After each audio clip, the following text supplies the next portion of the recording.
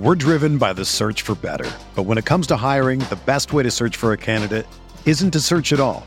Don't search, match with Indeed. Indeed is your matching and hiring platform with over 350 million global monthly visitors, according to Indeed data, and a matching engine that helps you find quality candidates fast. Ditch the busy work. Use Indeed for scheduling, screening, and messaging so you can connect with candidates faster. Leveraging over 140 million qualifications and preferences every day, Indeed's matching engine is constantly learning from your preferences, so the more you use Indeed, the better it gets. Join more than 3.5 million businesses worldwide that use Indeed to hire great talent fast. And listeners of this show will get a $75 sponsored job credit to get your jobs more visibility at Indeed.com/Blue Wire. Just go to Indeed.com/Blue Wire right now and support our show by saying that you heard about Indeed on this podcast. That's Indeed.com/Blue Wire. Terms and conditions apply. Need to hire? You need Indeed.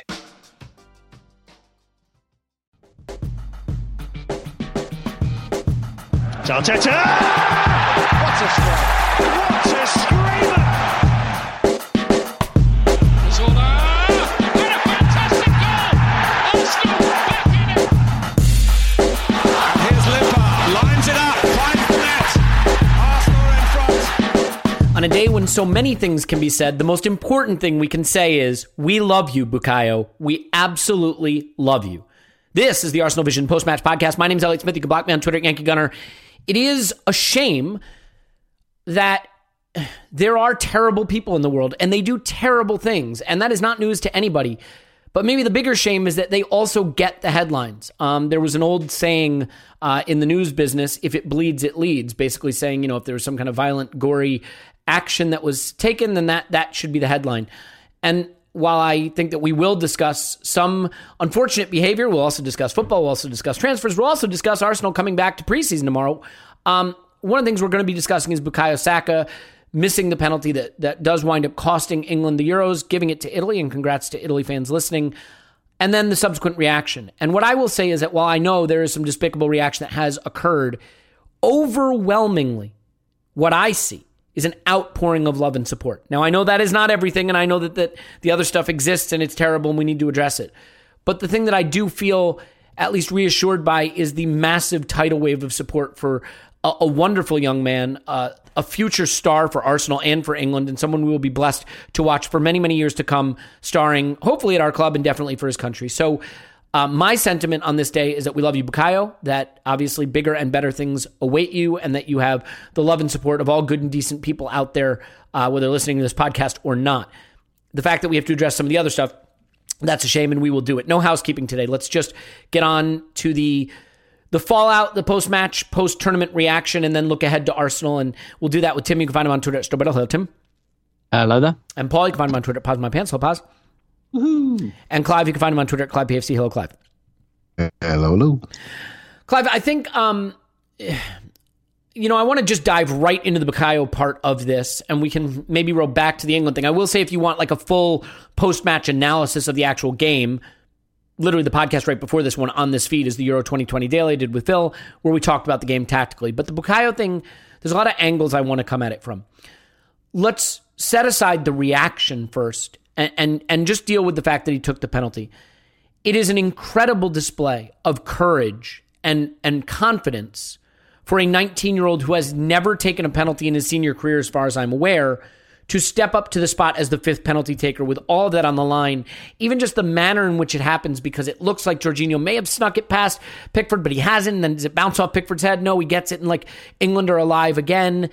It's such a febrile atmosphere and a tense situation. And for a 19-year-old to feel willing to even step up and do that in the face of more senior players, more experienced players not being willing, or certainly seemingly not willing, I think it says everything about his character. I think there's some people that will say it's a terrible penalty. My attitude about penalties is, as the pressure mounts and ratchets up, the muscles get tighter, the margins get finer, sticking it in the corner gets harder. And the one thing you don't want to do is what Rashford did, obviously, which is not even give it a chance by putting it on target. You want to hit it hard, pick your spot, and have it be on target. That's the first responsibility, and he does that. Donnarumma guesses the right way, and from there, it's not a good penalty and it's easy to save. If he guesses the wrong way, then there's nothing to it. So let's just start with your reaction to him stepping up there and whether you feel more a sense of immense respect for him having that courage or a sense of immense frustration with the people that allowed a 19-year-old having never taken a senior penalty to be in that spot in the first place. Yeah, probably all of that, really. I think there's a bit of all of that. I think what Southgate has shown is a real sense of planning. This was look planned the whole way along. You know, how the players have lived at the St George's, the group, the environment, the culture within the group, everything has been in place, been put in place over many years. The introduction of the legacy caps to try to create almost like a rugby-like environment to make sure people realise their place in England's history. This is not stuff you do overnight. And everything looks so planned, so planned. We get to the point where, you know, when Rashford missed a penalty, and that was the moment for me when self-doubt sort of rushed over me, because I've seen Rashford put loads of penalties away and he's very good at them. And the fact that he missed, I thought, oh gosh, that's a problem. And Sancho misses and then when Pickford makes the save and the screen flashes up Saka's face walking, I don't know anybody that felt confident. You know, also we know more Arsenal people. Just froze in horror, really. Because how can you be so planned? Whether you agree with Southgate's system, how he plays and how pragmatic he is, at least he seems to know what he's doing. Then suddenly you have a situation where you've got a 19-year-old, the second youngest member in the squad, the youngest player probably to play in the final nearly for England ever, and you have him taking the fifth penalty. Now, there's no side to his coin. If he had scored and we'd won, say to decide the penalty, that is also quite traumatic for a 19-year-old. You know, for the rest of his life, he'd have reached the mountaintop. You know, to have a 19-year-old, either way the coin falls, have that on him, positive or negative, to me, he's pretty poor. I have to say that. It's really poor. I think, I don't care who it is, I just think it's not right, because we don't forget things. I mean, Southgate's 25 years now since he missed his penalty, and you can tell he's still carrying the demons. So I can't believe he was put in that situation. And I said it online. There's a young Spanish player, I said it before at one of our podcasts, Pedri was taken off in a extra time because he didn't want. I don't know if he's taken penalties. I just thought it was a nice thing to do. He's the future of their team. You don't want that near him, you know. And we've done that, and so I'm disappointed. But I will say, I'm not going to. Well, I'm choosing not to sit in this pit of wallow and self-pity and etc. about the reaction and the rest of it, because I prefer to focus on the positives. And with Saka, we have something special at Arsenal Football Club with that kid.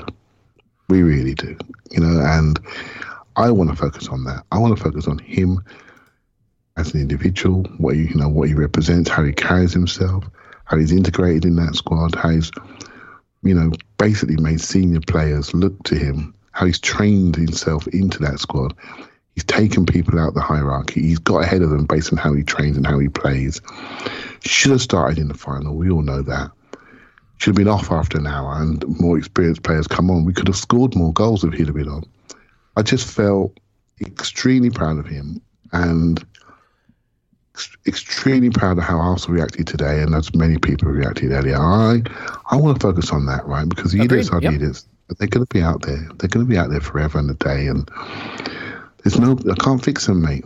Can't fix them. Just look around the suburbs, the cities of England today. You know what happened in London yesterday. There's just an undercurrent out there, I'm afraid, that we can't fix with a football match. You know, so no. So yeah, that's how I feel today, and I want to stay really positive. If anything, I hope Arsenal realise what they have, and we can build a team that this kid feels like, I want to be here for the rest of my career. I think that's the most important thing we can do for him. Yeah.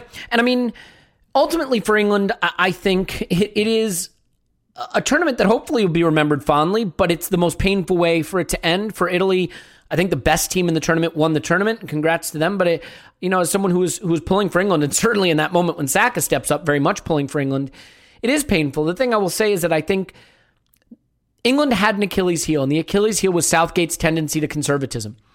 And they came up against a team and a situation where it was just uniquely exploited.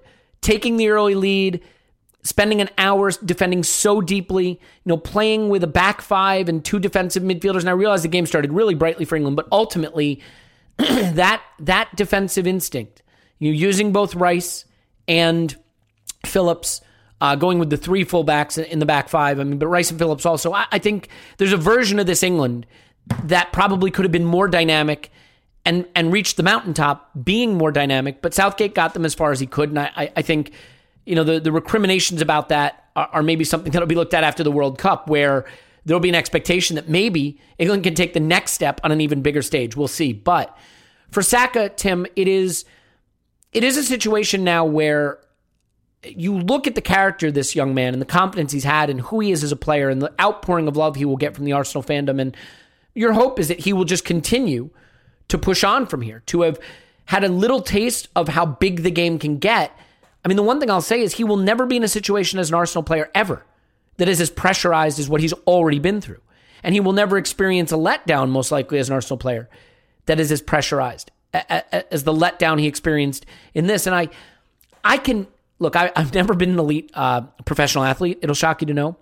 But we've all been there. That moment where you go to bed at night and you literally dream that the outcome was different, and you wake up in the morning, and for that moment before you're fully awake, you think, did it actually go the other way? Thinking, did Henry tuck away that chance against Barcelona and we actually won the Champions League? Those moments in your life where something goes catastrophically the wrong way and you literally dream that it went the other way, and Bukayo will be going through that. Tim, is it a situation where you are certain that he will bounce back, or do you have any fear at all of this being a young man who needs to be built back up? I would not remotely compare the professionalism and the attitude of Andrei Arshavin and Bukayo Saka. But the disappointment he experienced with Russia, he really was never the same for Arsenal. Like he just sort of seemed to stop caring about club football. And I'm not saying that's going to happen to a 19-year-old Bukayo Saka, but how do you think that the impact of this lingers, if at all? Yeah, I'm really confident in that. I think we have our part to play in that as well. As fans, I do think it's a very fine line to cross, and everyone's being well-meaning and everything, but I don't like. I think in the initial moment you do that kind of. It's a bit like, apologies for the slightly morbid analogy here, but it's a bit like when you go to a funeral and you see like the widow or whoever, and you go up and you kind of give your condolences, but then you just kind of fuck off and leave them alone. And I feel like there's a balance for us to strike here as fans, to kind of do that initial, like, we're behind you, we're really proud of you and things like, but not to drag it out too long and be too mawkish about a good football example would be, maybe don't do the Brazil thing of holding up Neymar's shirt when he's turned his ankle and missed a game and then lose 7-1 or whatever the case is. Yeah, exactly. And like, we should resist the urge to feel like we're fighting against, idiots or whatever. Like, we should just stop acknowledging idiots. Like, I think it's largely, I know it's not always that simple, but I do think it kind of empowers them a bit. I think with Saka, first of all, right, the news cycle is so aggressive nowadays that these things do get forgotten so quickly. I don't think it's the same as like 1990 when Stuart Pearce, or 96 with Southgate. Even like World Cup 98, it was David Batty that missed the penalty in the shootout for England, and no one remembers that. In fairness, it's because they went for Beckham because he got sent off. But I do think things move on. I think what I would say to Saka, if I was like Mikel Arteta or someone close to him, I'd say, look, you're going to play a lot of games like this in your career. You're going to play a lot of massive games. Let's keep our fingers crossed that they're with Arsenal. But if Arsenal aren't playing massive games, he will be gone and he will go somewhere where he will play massive games regularly. And what I would say is, look, you're going to play a lot of these in your career. And essentially, due to the volume of them that you're going to play, something like this was always going to happen. Nobody is immune from that. Messi has missed massive penalties. 2012 Champions League semi-final against Chelsea, and Lord, have I held a grudge against him for it ever since. Missed a penalty, Barca don't go through, Chelsea win it. Look at Ronaldo, Euro 2004 final, when he was, I believe, the same age as Saka now. You know, they lost that final, and he got that opportunity back. And look, okay, like Ronaldo and Messi, maybe I'm going a bit far with that comparison, but those players, they play big games all the time. He will have plenty of other chances to write another story. But if I was Mikel Arteta, I'd just say, look, this is variance, mate. You're going to play loads of these games. It's just happened to you the first time, but you will have like a fourth, fifth, sixth final in your career. You'll play so many of them that you'll probably get the chance to stick the winning penalty away in one of them, or score the winning goal or something, or even if not only that, just like be man of the match in a final. So he's definitely got time on his side, and whether it's with us, England, or in the future another club, he'll have plenty of other chances. And this, like, I don't think this will stick with him in the public's mind. It will stick with him in his mind. Like, we've got to be adult about that. Like, of course it will. Southgate said that after the Germany game. You know, he said, look, I have been carrying that miss with me for years, and I don't think you can ever get rid of that totally.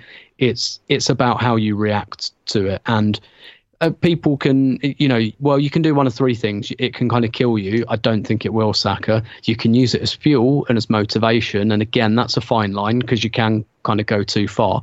Or you can compartmentalize it. And honestly, I just have so much faith that he will do the latter.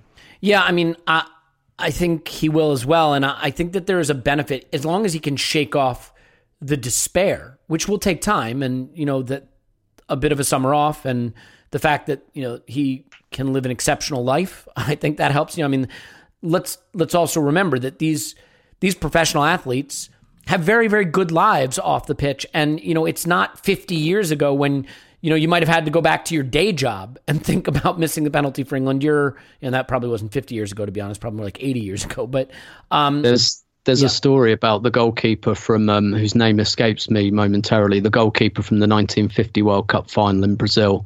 And he kind of made the mistake for Uruguay's winner. And he described, he ended up living like quite a terrible life afterwards. And he described a situation where he was in the supermarket and a boy looked at him and said, "Oh, that's the man that let Brazil down."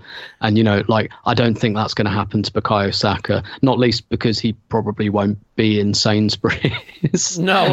or anything like that. Exactly. I mean, it's just a different world. And to be fair, I mean, what I was going to say is, like, so I've worked on TV in the past, nothing particularly exciting or worthy of praise or recognition, but I've been on bigger networks and smaller networks. When you step up to that bigger network, there's a bit of nerves and you do it.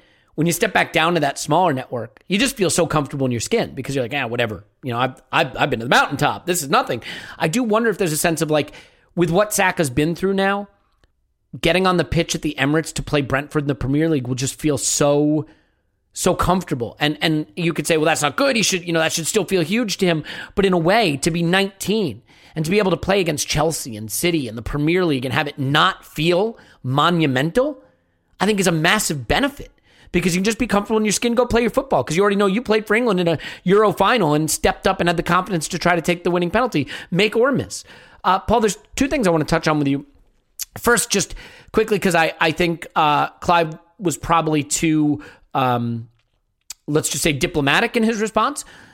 How do you feel about Saka being in that situation to take that penalty? Fucking nuts. Absolutely nuts.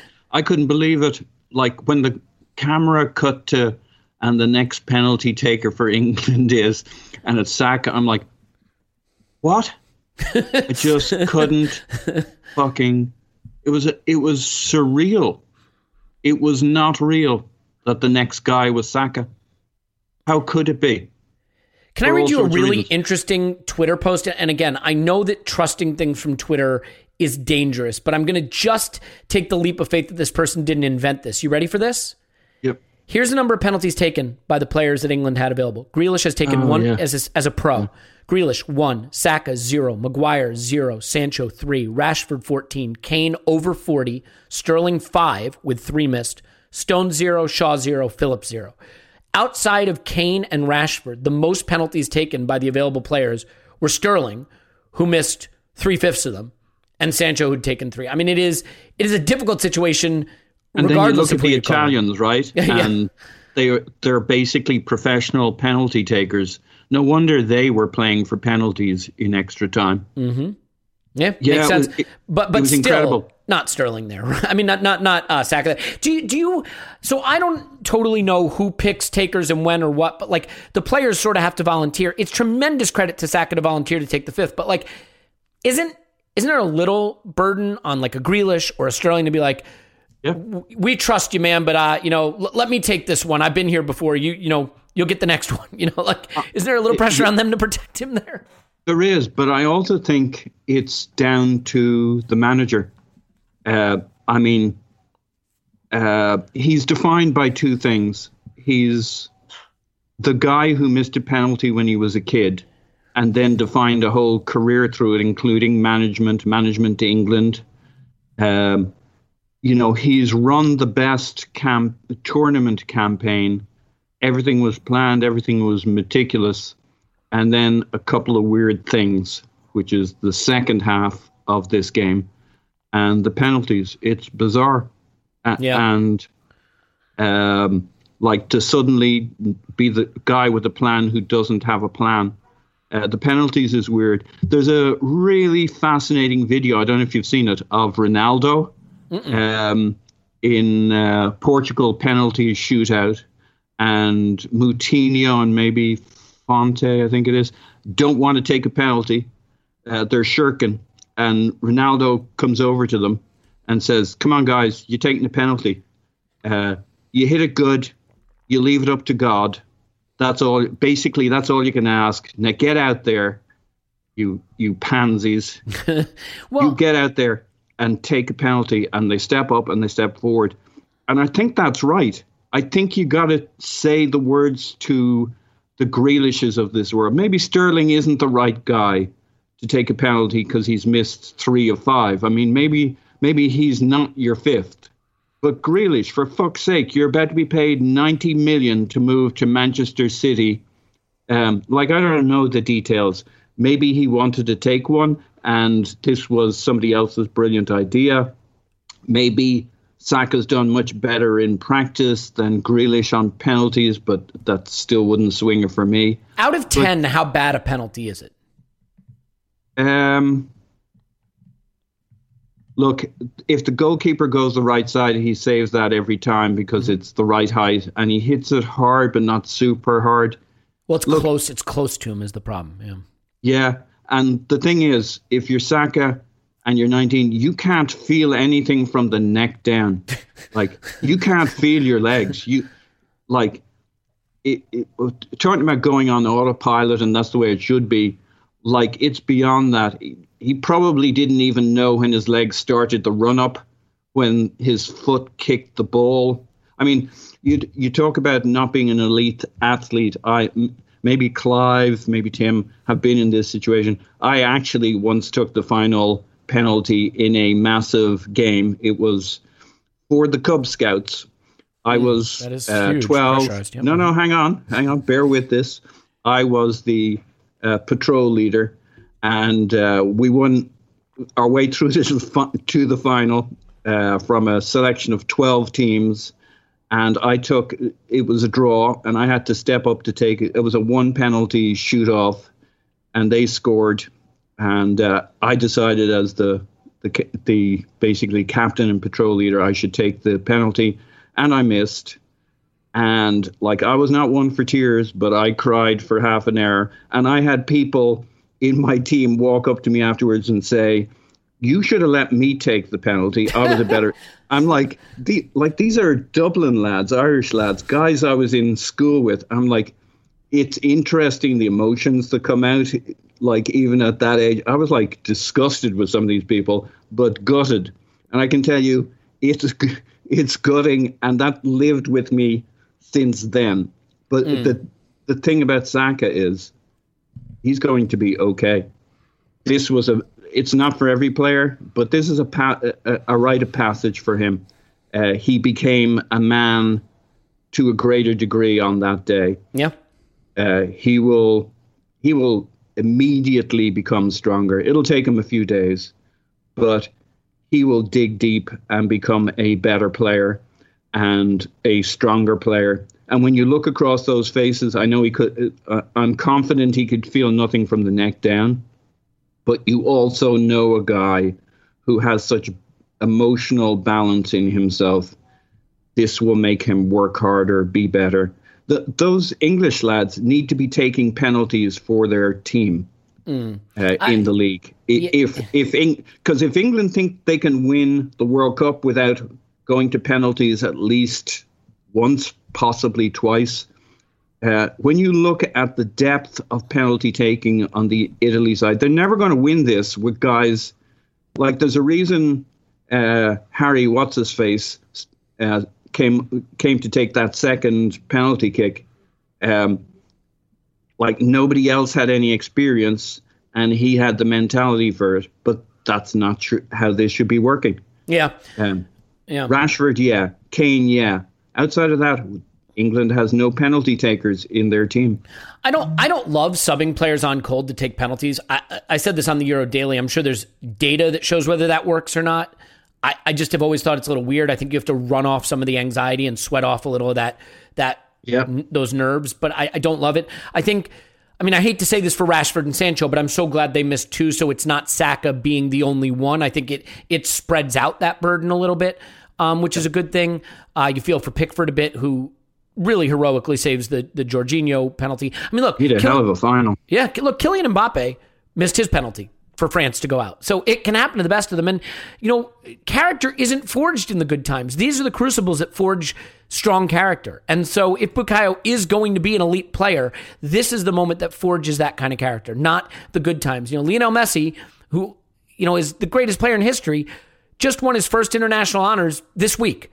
Thanks to Emi Martinez, by the way. So, I think that is worth pointing out. Clive, one of the things that I will take away from this is just a transformation that I have not seen. Look, I'm not an England fan, so my England interests tend to rise and fall with the Arsenal contingent. But the two things that I think this tournament give you are, one, a vision of a likable England, an England you can really root for even if you're not English. The John Terrys of the world aren't there. The Wayne Rooneys of the world aren't there. And I realize some of these England players will grow older playing for teams we hate and maybe become that. Harry Kane is really the only guy I can't stand, and he's probably on his way out.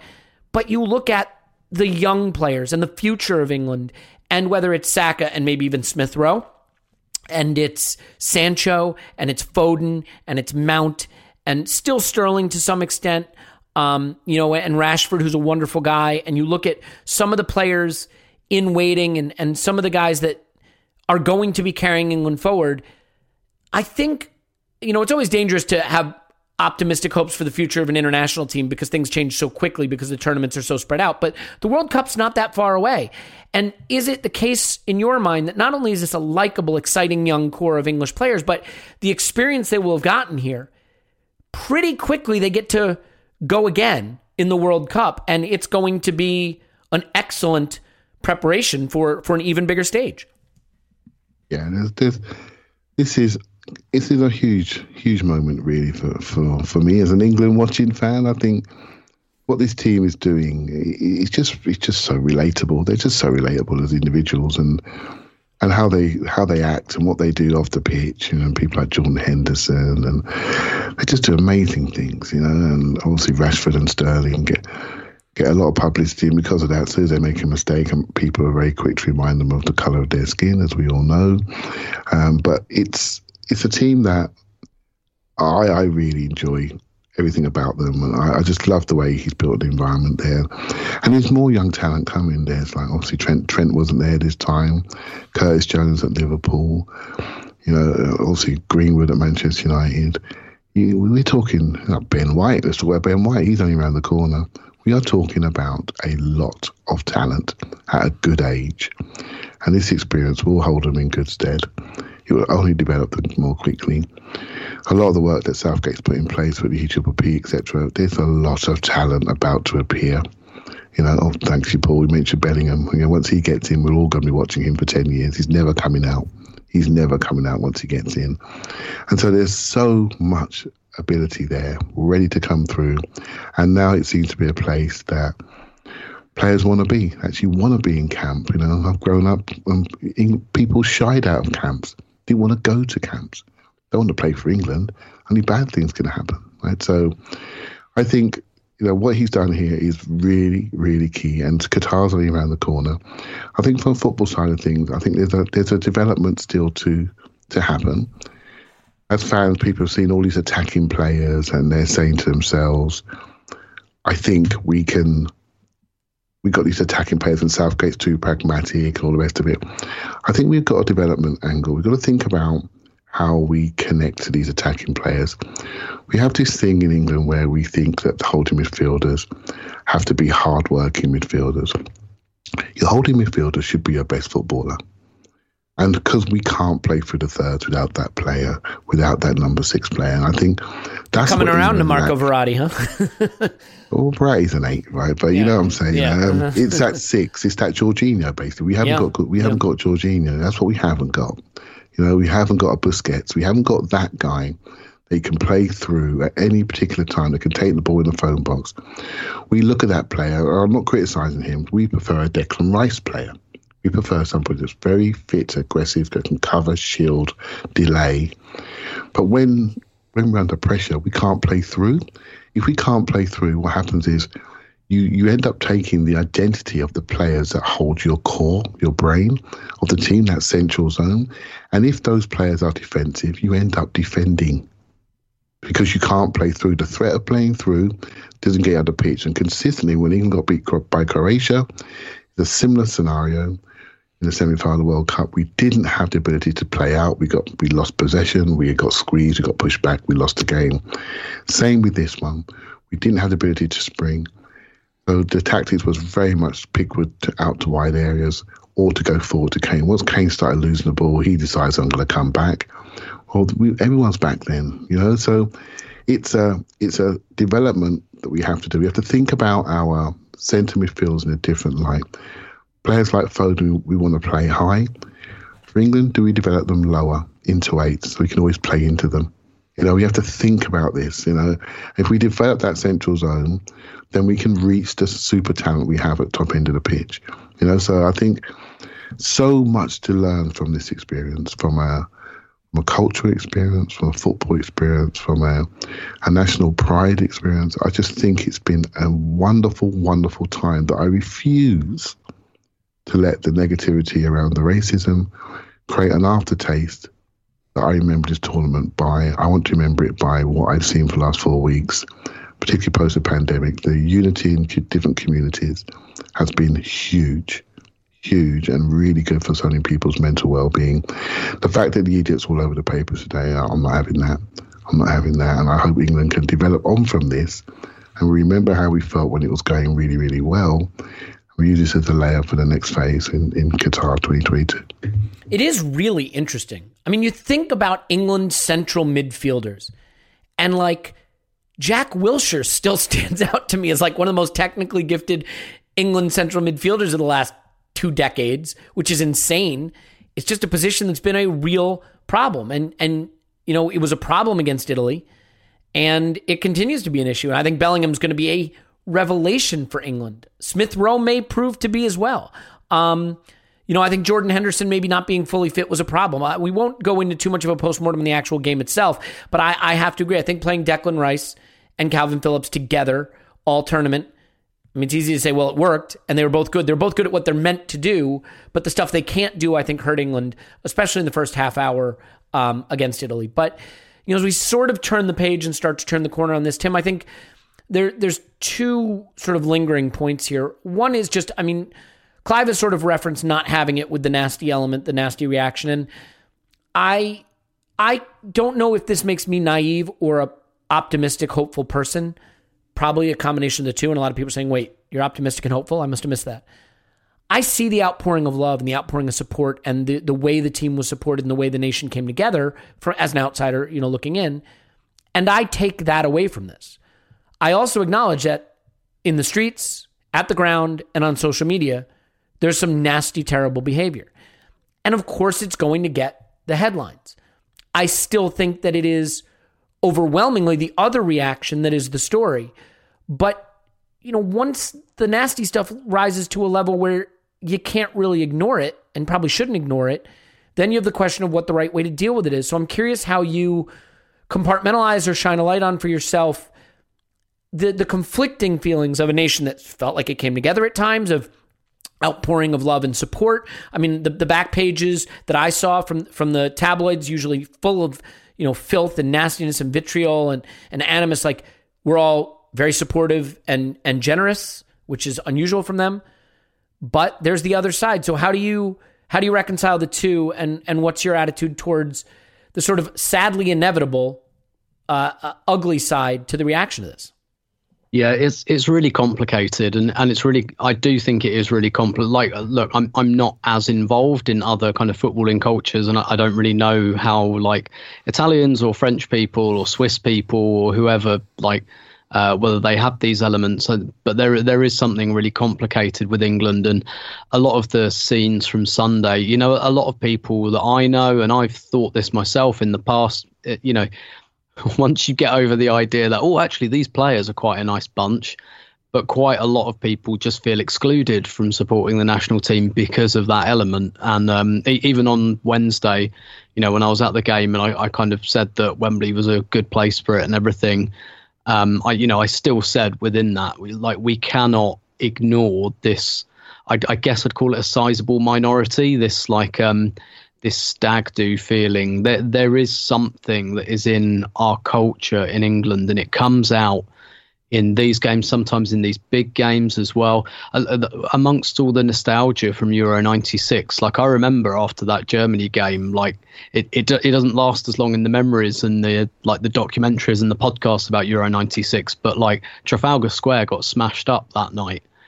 And I saw Jack Pitt-Brooke, who covers England games for The Athletic. He kind of described this as like England away. It just happened in England this time.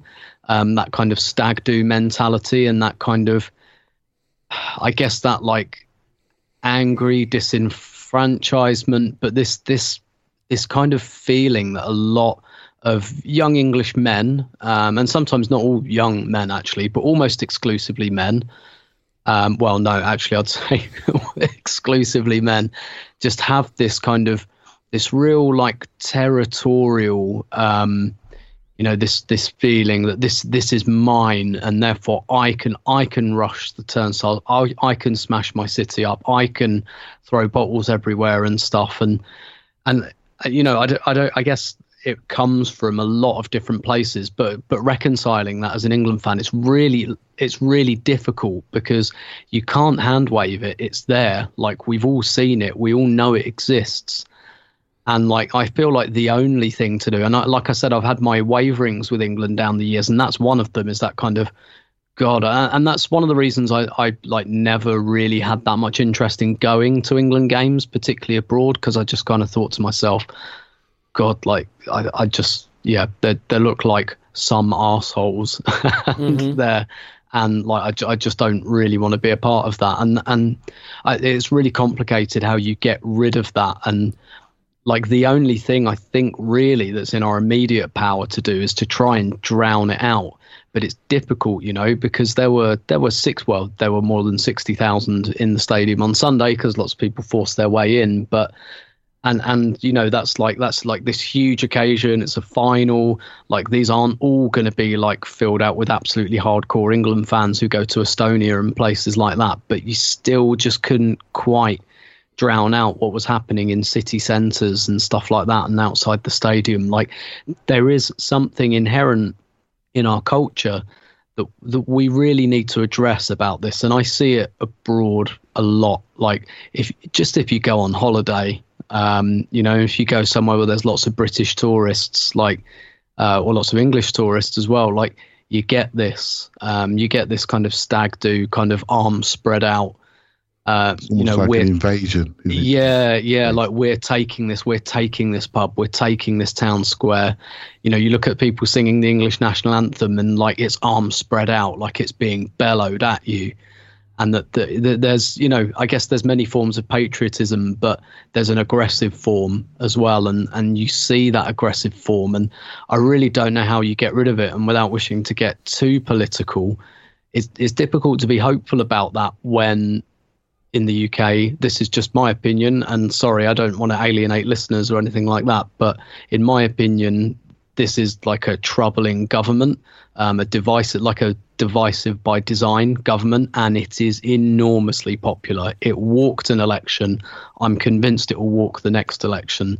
Like, this is what people want. And so it's really difficult, first of all, to identify the root of some of this.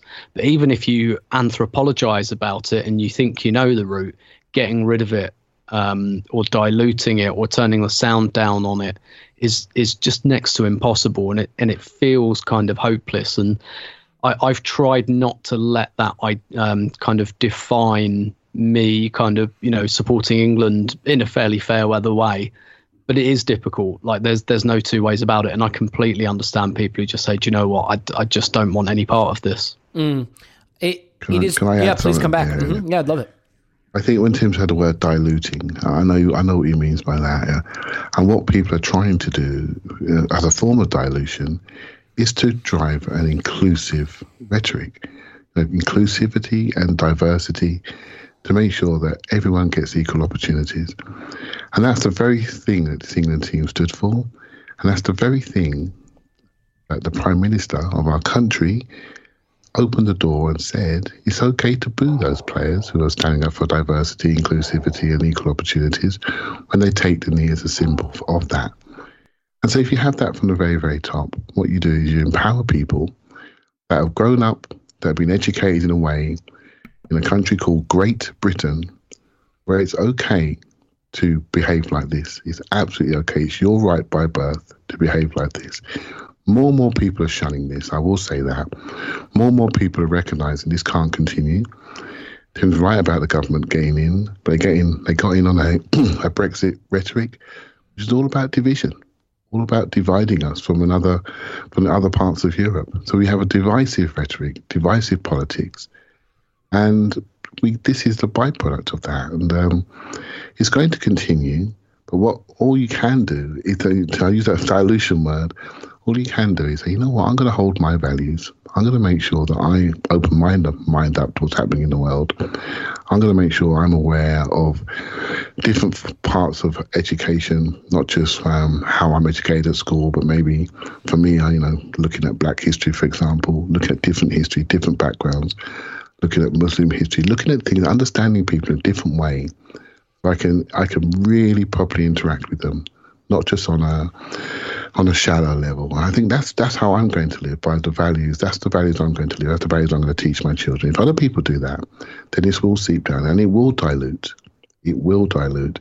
And the reaction of 3 young men missing a penalty, no, it's just a penalty miss. No one will react in this way. And so it's a challenge. It's a challenge, and it will not be one that's going to be done in 2 minutes flat. But I see more and more and more people aware of this challenge, and that is a good thing. That is a good thing. Yeah, I mean, it is a reckoning, and reckonings don't happen overnight. They take time. I think it is funny listening to Tim talk about sort of like the ugly side of British tourists.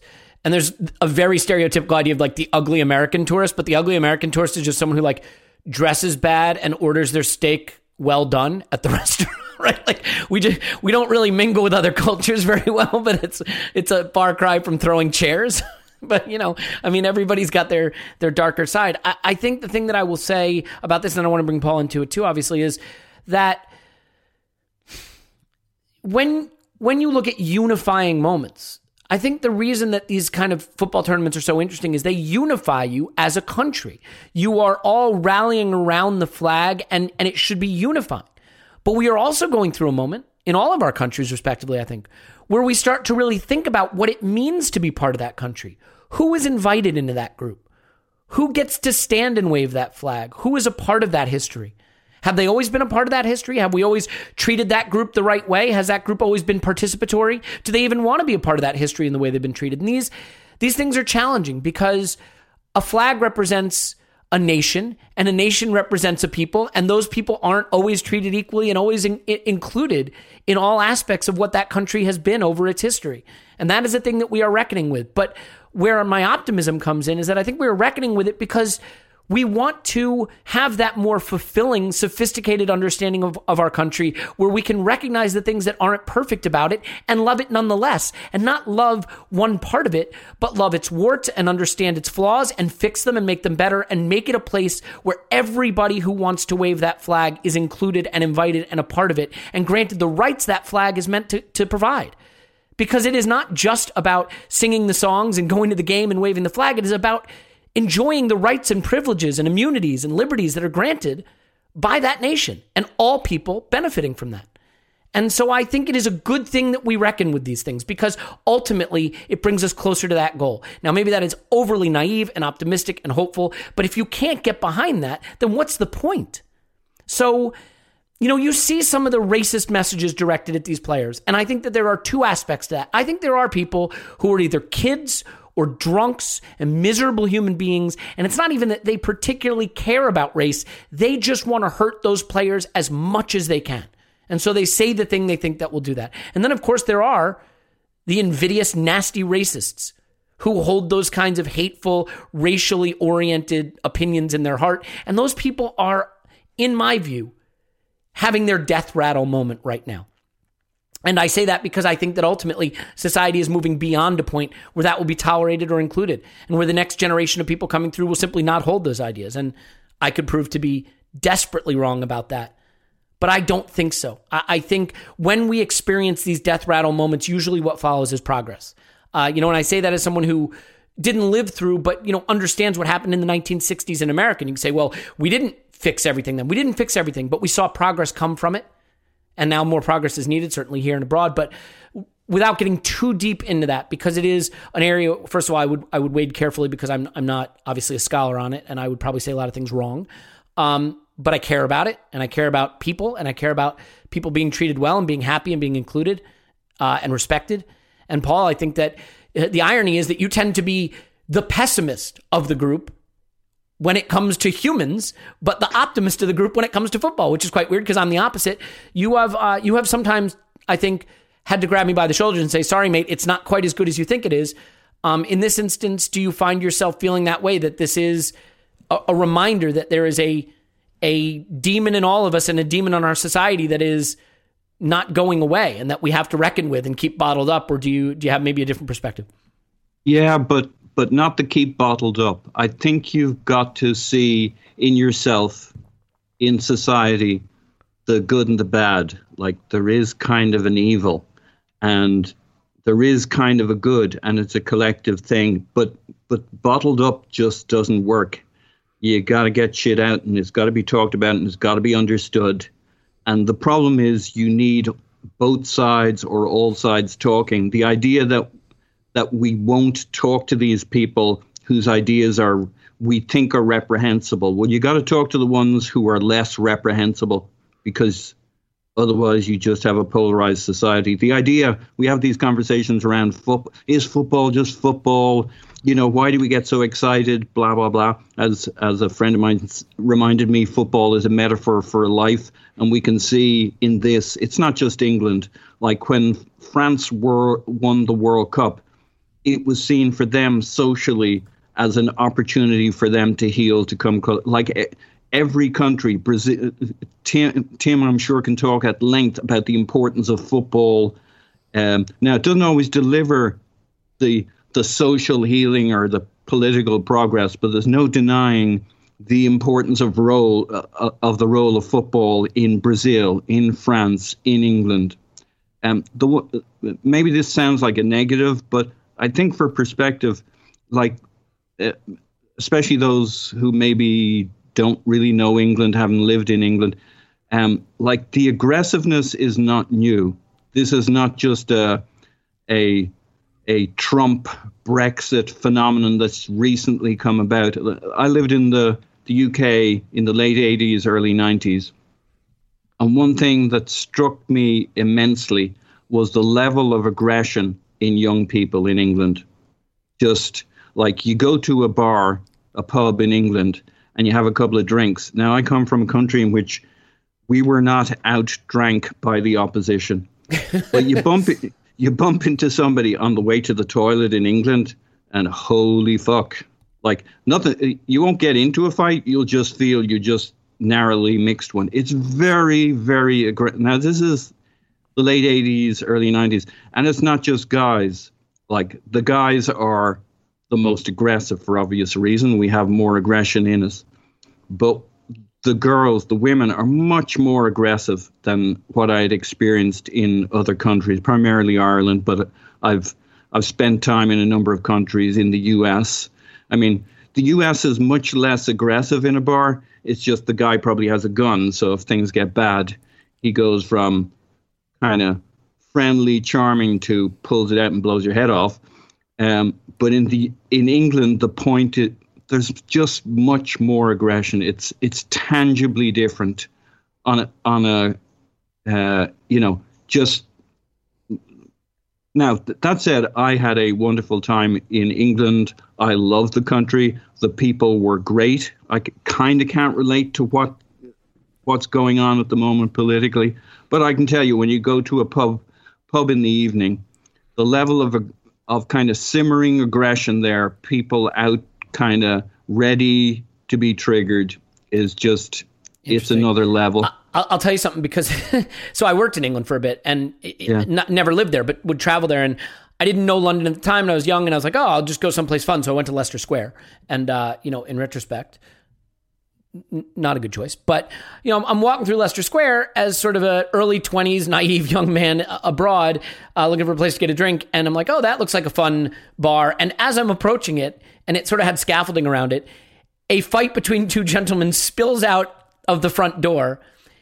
Fists flying, groups of people punching each other, and someone grabs a piece of metal off the scaffolding and swings and knocks a guy in the head with it and knocks him clean out. And I was like, I need to go anywhere but here. So I just think, look. Isn't it weird, because like America and guns and violence and stuff, but it's different. It's, I'm not saying it's, believe me, I'm not saying it's better or safer or anything like that. But like, there's kind of a simmering hand-to-hand violence thing. It's always on the surface, basically. Yeah. And I don't know, the problem, guys, is it can be bound up in socioeconomics. It can be bound up in alcohol culture. It can be bound up in the fact that there aren't guns. And so maybe people feel a little more free to settle things with their fists, which I think we'd all say is preferable to settling things with a firearm. But the one thing I take away from this is the whole Western world has a challenging relationship with alcohol. And, it is sort of funny to me that we decided as a society that marijuana was too dangerous to be legal, but alcohol should flow from taps like water. Maybe something we should have reconsidered. But just to put a pin in this and start to turn the conversation towards Arsenal, I will say, as horrifying as some of the scenes were, if you are able to set aside some of that and have a laugh, I struggle to, because again, not a lot of it is funny, but the sight of a man sticking a flare in his rectum to somehow have that be celebratory of a football match is something. There was a man fully nude, wrapped in the flag, standing atop, I think, a car, singing. All I can say is that man clearly has listened to the podcast and used promo code ArsenalVision to get his Lawnmower 4.0. So at this point, I think it is only fair that I tell you that the latest Performance Package 4.0 is out from Manscaped. And whether you are planning to use a flare in places they don't belong, or stand nude atop a car to celebrate a football match, or simply just enjoy the privacy of your own home, the intimacy of a hotel room in Vegas with us, or whatever the case may be, if your goal is to be perfectly groomed, you're going to want Manscaped. That's just it, right? They've got the new 4th generation Performance Package, and it includes Shears 2.0 nail grooming kit. I have to admit, I'm a guy who used to bite my nails and had rough cuticle situation, things like that. And I've come to realize, thanks to my beautiful wife, that is, how shall I say, gross, and she doesn't like it. The Shears 2.0 is a luxury 4-piece nail kit. Features tempered stainless steel tools and includes a slash-tip tweezer, round point scissors, fingernail clippers, and a medium grit nail file. And it comes in a really nice magnetized closed package that you can take with you or throw in a shaving kit that actually comes with the performance package. Of course, the star of the show, the Lawnmower 4.0 with the skin-safe technology. You want ceramic blades? Well, guess what? You're getting ceramic blades, a 7,000 RPM motor, an on-off travel lock, so when it's in the bag, it doesn't just start lawn mowing your other bag items. And it's wet dry. Use it wherever. And now it has just a contact induction charger, so you just sit it in the charging cradle instead of having to plug it in. Love it, and I hope you'll get it. You can go there, manscaped.com, 20% off and free shipping when you use promo code ArsenalVision. 20% off and free shipping globally when you use promo code ArsenalVision. That's manscaped.com, promo code ArsenalVision. Clive, enough of that? Yeah, ingenious link. Ingenious. I mean, when you saw that man standing atop that car with no clothes on, surely you had to know. That was your best pivot. Yeah. That was, I didn't think you could get from there to there, Elliot. That was masterful. I didn't think you could get a flare. Well, you know what? Let's not do it. So let's do this. Let's move on from a conversation that took us in a lot of interesting directions. And for those of you who tuned out ages ago, I certainly understand if that wasn't your cup of tea from us, but I feel that topics that have to be discussed. We don't write the news. We just report it. So interestingly though, Clive, do you know what tomorrow is? Tuesday. And you know what that means? Nope. Preseason. There are two correct answers here. One is Taco Tuesday, obviously, but the other is Hibs versus Arsenal. Clive, are you ready? Are you ready to shed this nonsense international football and watch Arsenal and be outraged by Mikel Arteta's back three dire defensive performance against Hibs in the first preseason game on our long march to obviously a title-winning season? Yeah, I can't wait. I thought it was actually Wednesday, but I can't wait. Plastic, is that the expression we use for someone like you? I'm just recovering from a heavy weekend. So fair enough. Yeah, I've got my days wrong. Here's a question for you. We talked a lot about preseason mattering a lot this season. Get the group together, really get them geared up, really prepare for a big season where all we have to focus on in the league. And Bukayo Saka won't be joining for a long time. And we've done basically no transfer business, Nuno Tavares aside, and I mean, he's not going to play a lot for us, we wouldn't think. So do you have a concern that Arsenal have maybe not done as much as you would have liked to have seen to be starting the preseason with a group that resembles what it might become the start of the season? No, it's still early. There's another phase. There's another phase where they go to the US tour. I think that's the key phase. Mm-hmm. This is the first one where they work. It's a lot of hard work. I heard today they've got a squad of about 30 that's gone. So they'll be playing probably two teams in these games, some 45 minutes for some, another team come on. It's all about minutes and legs at the moment and getting that resilience up. You can do a lot of work on your own. You can do a lot of gym work, a lot of testing. But in the end, you need the competitive edge of a group to see where you are. You're doing your runs and sprints and shuttles and stamina work, etc. So I'm not worried about that. They know what they're doing when it comes to preseason fitness. I think from a squad perspective, we know there's a lot of work to do, and there is a lot of noise. Not just your normal noise. It feels a little bit more solid. There was some Hector noise today. There's some bit of Callum Chambers noise today to Crystal Palace. There's been Eddie Nketiah last week. Maitland-Niles gone a bit quiet. There's a bit of noise around the players that could go out the door, and there's obviously a couple that were looking to come in. So I'm not worried. I'm not going to set timetables in my mind so I can get outraged when they get missed, because we didn't get party till last minute last season, and I'm not sure how wise that was given the fact he's lack of pre-season, etc. So I just want to see us. We got Xhaka to come back from his holiday and then go potentially to Roma. I think once the first domino falls, I think we'll start to see some movement. The thing for me is really the mood of the Arsenal fans are, okay, I can see what you're doing. We can see the rebuild. We can see what you're trying to do. But what we don't have yet is any of those first 11 players to come in. And I think we're expecting 2 or 3 of those to come in. And that's where the money is going to be spent. And that's what you need to make room for. You can't really make those purchases until, people have gone. Otherwise, if you buy too early, then you're not going to get the value on the players that you sell. So I think that's really important. So we have to be patient, mate. Have to be patient. Save your outrage a little bit longer, Elliot. Just a little bit longer. And we just enjoy these games and see if we can see any relationships, etc. And see if anyone's matured in the short period they've had off. I'm easy like Sunday morning, Clive. I'm not upset about anything. I'm relaxed. I mean, obviously, William Saliba should be playing, and I don't. Sorry, nope, I'm not going to do it. I'm fine. Tim, I got it under control. I don't know how to feel about Arsenal right now because I want to rediscover what I rediscover every summer, which is hope and optimism and belief that we are going to go on to a title-winning season and shock the world. I think the team that just finished 8th looks a lot like the team that we have right now, and I'm still not totally clear on what will happen and what won't happen. It feels like Lokonga is happening, like Ben White is happening, like Xhaka is going. We don't really have a replacement for that. Is it going to be Maddison and Awar coming in at 10? Is Neves really going to be the solution at midfield? There's a lot of ifs and links and buts and question marks, but not a lot of answers. And then there's the point that, hey, we were one of the best teams in the league post-Boxing Day, if that's a narrative you tie into. So maybe we don't need an overhaul. I'm torn in a lot of different directions about where we should be right now, but I'm curious, do you think that we may have overestimated, all of us collectively, what even was possible this summer in terms of the number of outgoings we need/expected and the number of incomings that are probably required to dramatically change the look of the team? Yeah, absolutely. I said that a few months ago. I think people are going to be unpleasantly surprised by what the market's going to be like this summer. And have you already found yourself revising down values you had in your head? I have, yes. For certain players. So like when the rumours anyway, or the reports are that there's a 12 million bid for Nketiah like 3 months ago, I said no.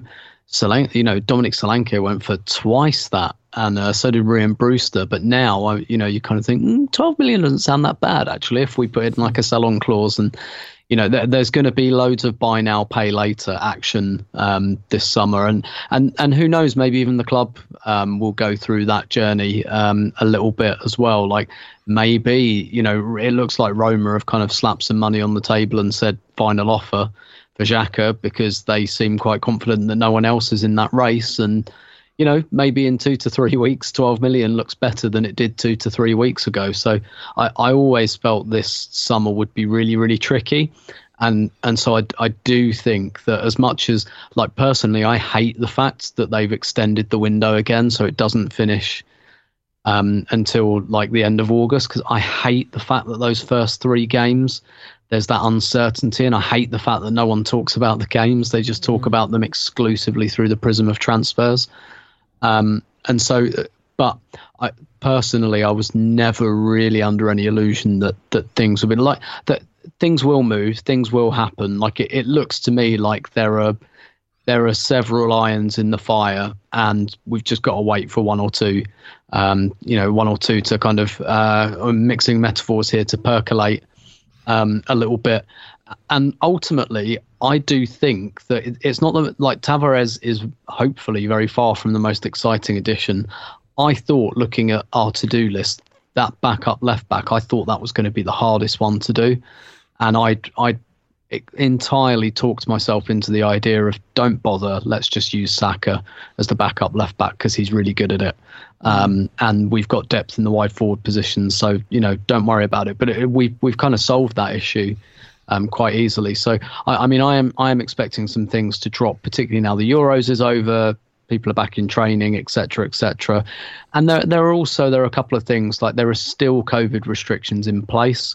So something like the Lokonga signing, for example, probably done, but he's in quarantine somewhere, which is what happened with Tavares. So that might slow things down a little bit in terms of announcements.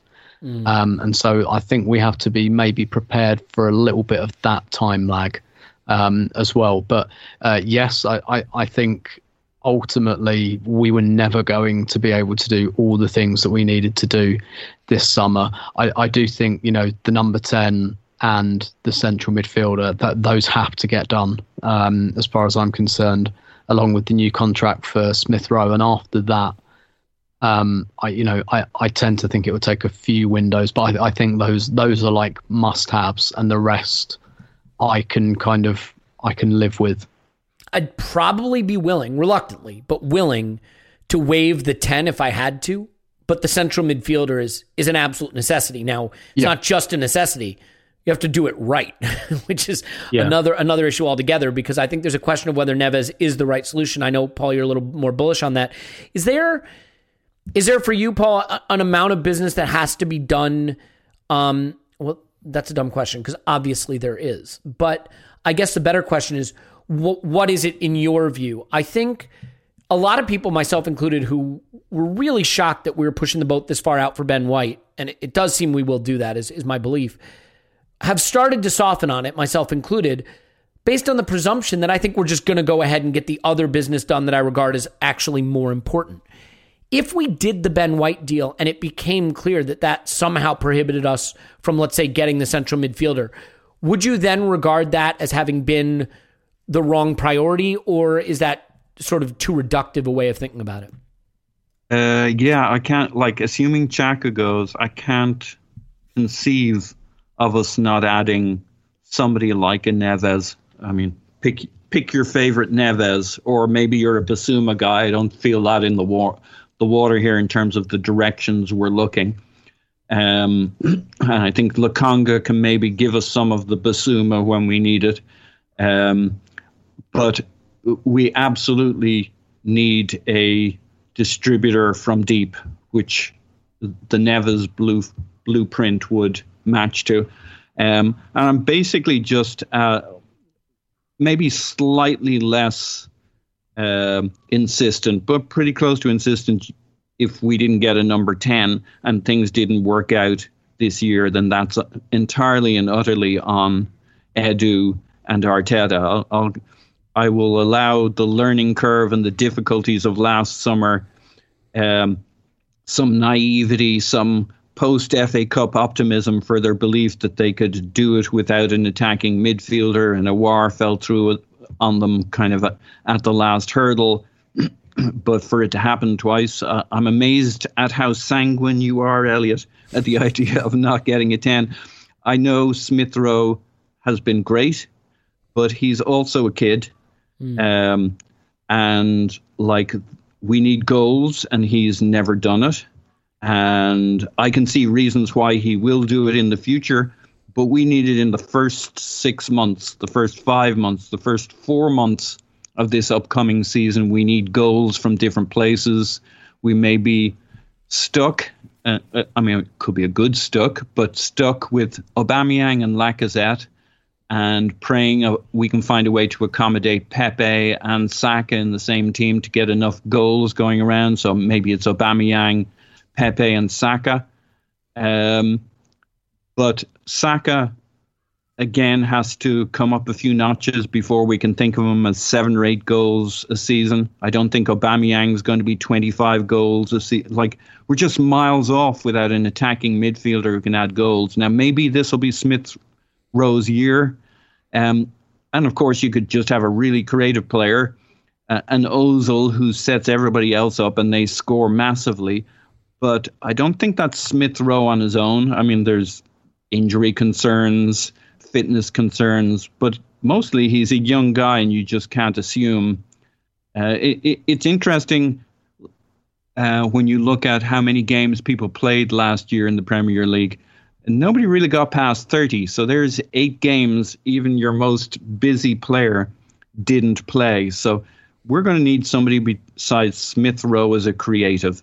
We just are, no matter how good a season he has. And I don't think we should assume he's going to have a blisteringly brilliant season. It's too much, a bit like the penalty scenario. You can't put too much on a young player. I don't think Arteta thinks you can put too much on a young player as well. That hasn't been... these guys, their job as young players is to come in and take the steering wheel from a slightly more experienced player, or at least to rival them for it, but not to carry the burden. And I can't risk that. I think it would be gross dereliction of duty if we don't get a very effective, had we got Buendia, great. Had we got Odegaard, great. But if we don't get Aouar, I think the Maddison money is ridiculous. There's got to be other solutions. It doesn't have to be Maddison for me. But Aouar, there are creative players on the continent at distressed clubs that we can afford. There just must be. We can't just leave it to Smith Rowe. I could see other, like, I really want the Ben White thing because I think that lets us play in a different way, a step up centre back, more creative, more this, more that, more the other. But I don't know how we play without attacking midfield options unless, like, if they've decided Saka can do that and that's how they're going to use him, great. I still don't see the goals there though yet. It's funny, right? Because I think I agree and I disagree in a sense, and I'll say the sense that I disagree because that's obviously more interesting. I think part of believing that your path to success as a club is through the development of your young players is the acknowledgement that you have to trust that those young players are ready to start making a leap, right? Can you? It's not always linear, right? I mean, I think Raheem Sterling's best season was like 8 goals and 7 assists, and then it was like 23 goals or something and 10 assists, something ridiculous. Like, can Smith Rowe become a 10-goal, 10-assist guy next season? Like, I absolutely think he can. Will he? I have no idea. Could Saka be a 15-goal, 10-assist guy next season? He could. When you have really talented young players who you think could be elite, and I put Martinelli in that class as well, you have 2 challenges. One is you don't want to block their access to playing time too much, and you also have to roll the dice that what you see in them is the potential for not just sort of linear development, but potentially exponential development. I'm willing to roll the dice on that. It's why I like Smith Rowe. How many shots a game does Smith Rowe take? He takes like 1 shot a game.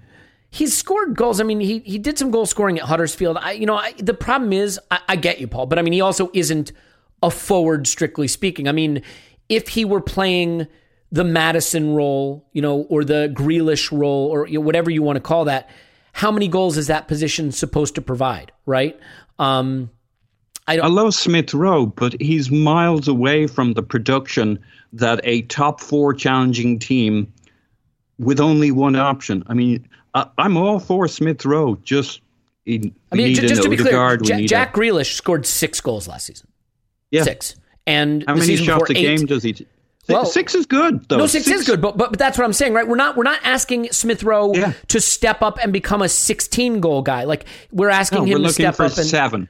7 goals would be nice. Right, yeah. And so I think all I was saying is part of trusting young players to be your path back to success is expecting not linear development, but potentially exponential development, because it tends not to be linear, right? One season they flash a little end product, and the next season they go off.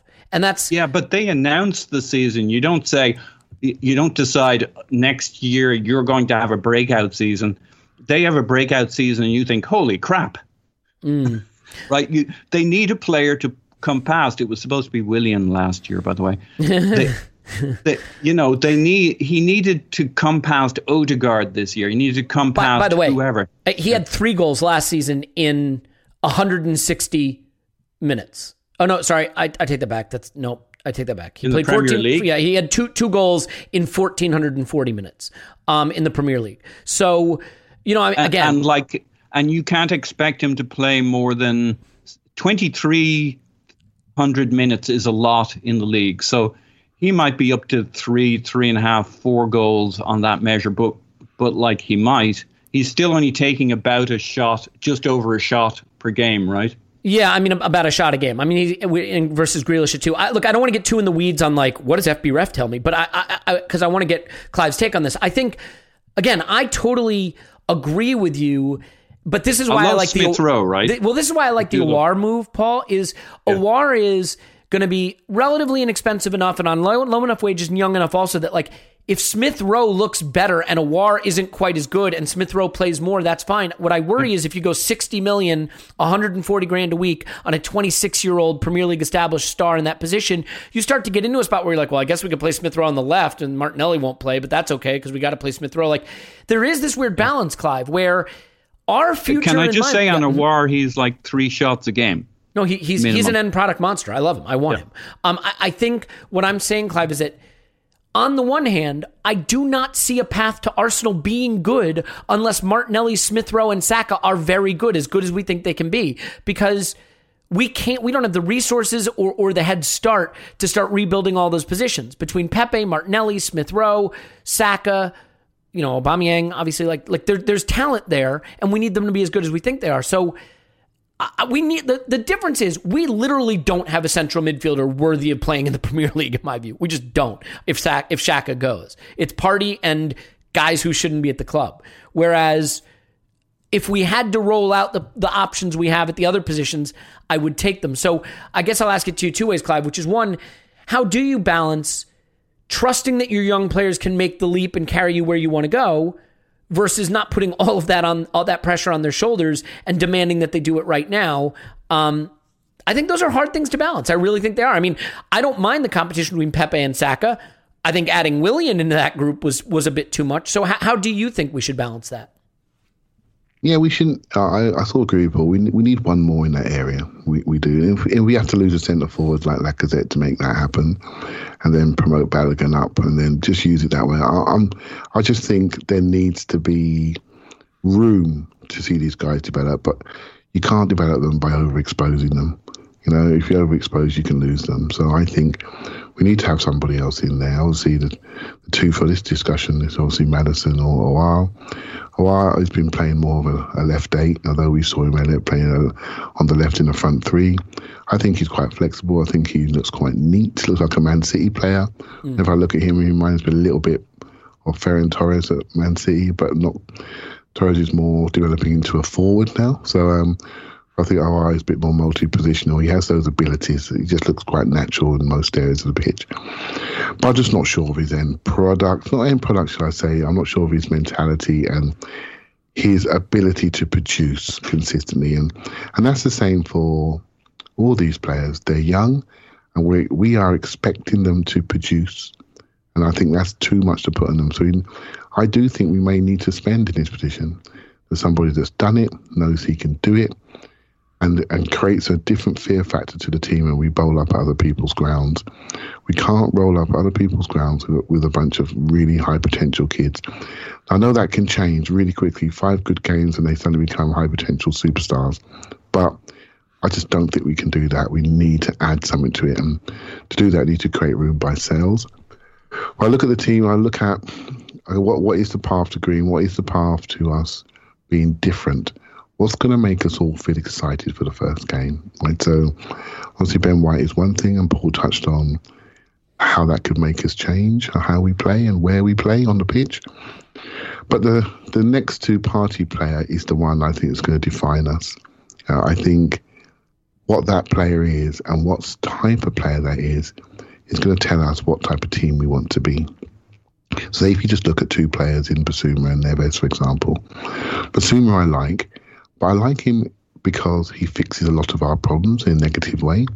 He can cover the failings of some of our other players. He can cover around.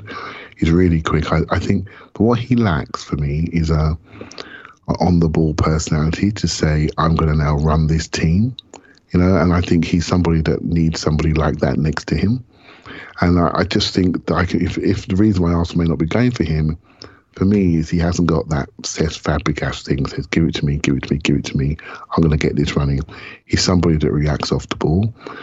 Whereas Neves now is somebody, I think he's somebody that's more of a possession centre mid. He has got that metronomic, I want the ball type play. He has got the passes that brings everyone into play. And I think whatever that signing is going to tell us what we want to be. And I've got a funny feeling it's going to be a Neves type signing, because Arsenal want to be a more possession-based team higher up the pitch, and we're going to need different skill sets. So that's going to be interesting. The 10 for me is key, Elliot. It's key to unlocking and protecting careers. It really is, and I'm not prepared to give it up, mate, and it might cost. We might have to wear it. Your points on Awar, your points on the UK market you previously made are absolutely right. It's probably the worst time to buy English players because they're so popular. But we are where we are, and we need to make that jump. And so we may need to swallow something 15, 20 mil too heavy to make people think Arsenal on the way back. And I think this might be the time to do it. I have sort of lost my way, I think, Clive, in terms of understanding how Arsenal get back to the very top, because we have a weird squad. There are young players that make me think we could be very good very quickly if they're as good as we think they are.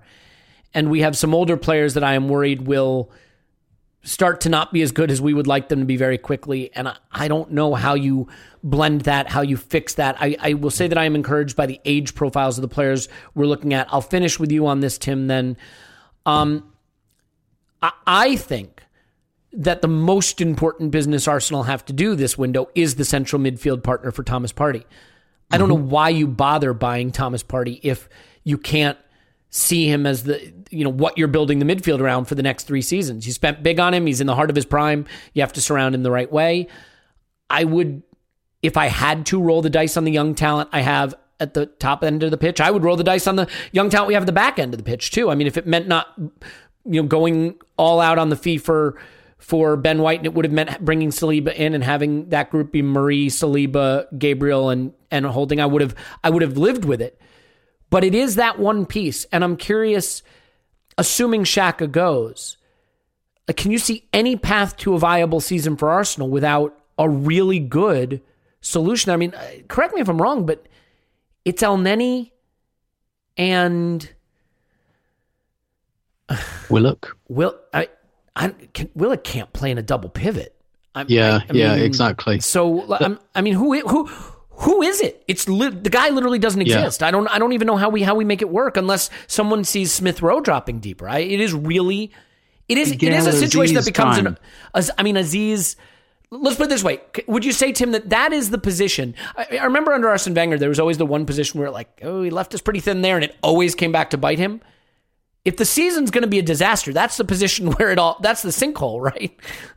Yeah, definitely. Just by dint of numbers, it's the most important one. You're right. Clive correctly points out, by the way, Lokonga coming in becomes at least, an option in that group. Yeah. Mm-hmm.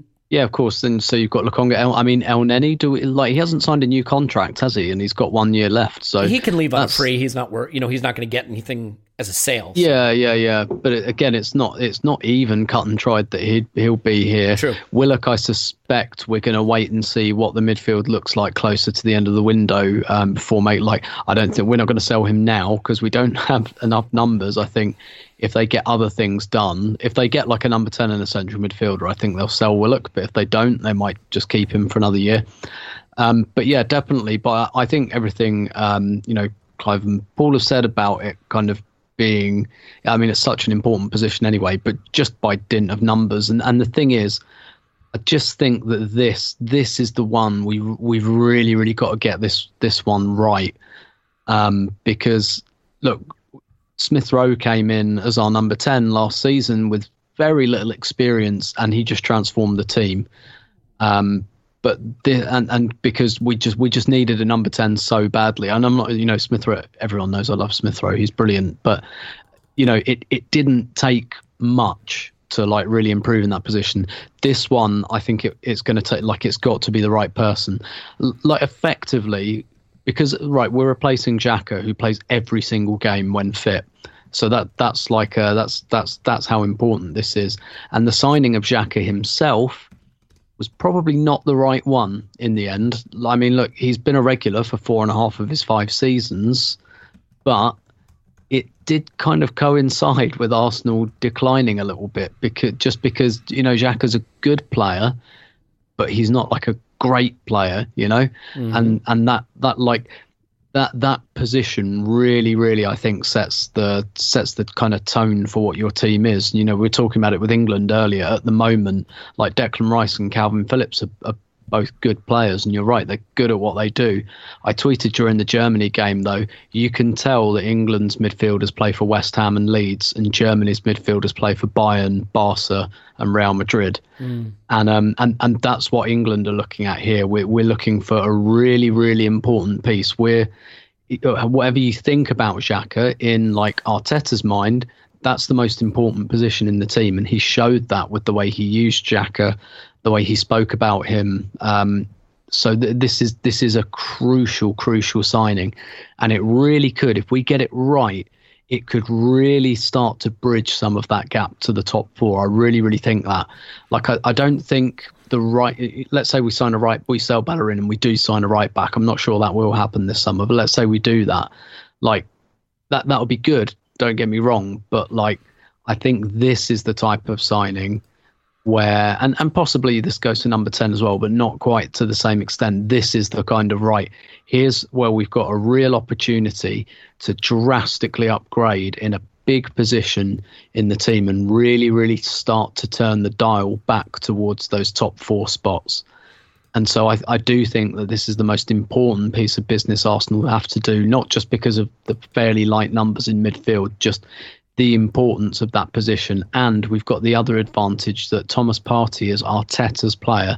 He bought him, he wanted him, so he gets to partner him with someone else that he wants and he bought. And if he has his own central midfield, then I think we start to know a lot more about Mikel Arteta and what he wants. Well said.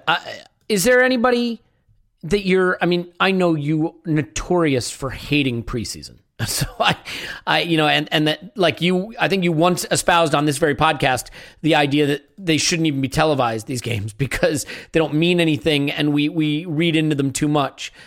I do love at least the chance to maybe see players who aren't going to play as big a role in the season and get a little experience of who they are and what they're about. And in a season where we won't have Europe and there's even fewer minutes to go around, is there anyone you're curious to at least get a look at and see, and if not to tell you everything you need to know about them, just for your own edification and interest? For these ones, no. Like I think pre-season has 3 stages, and we know exactly what the stages are: Scotland, USA, and London.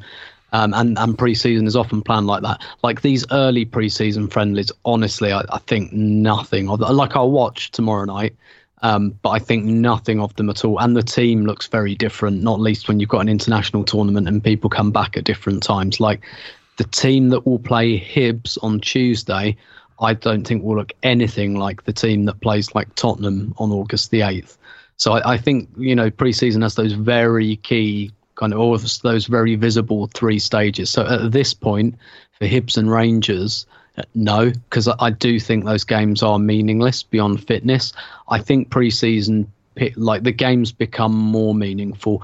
I think really and then you've got that middle bit in the USA where some of the guys who are away at tournaments, were away at the Euros, will come like, well, unless we sell him, but people like Tierney, I was going to say Xhaka, but Tierney, Leno, they'll start to come back into those. But really, it's those 2 in London against Chelsea and Spurs. I think that's when my interest kind of peaks a little bit more. I really, there's nothing really I'm looking forward to about the Hibs or Rangers. In fact, I won't see the Rangers game. Which is ironic, because you're the one who goes around handing out the Ballon d'Ors to 17-year-olds on Twitter before anybody else has seen them. So yeah, that sounded you sounded like you're making an accusation there, Paul, the way you said that. And handing things out to 17 year olds on Twitter. Oh my.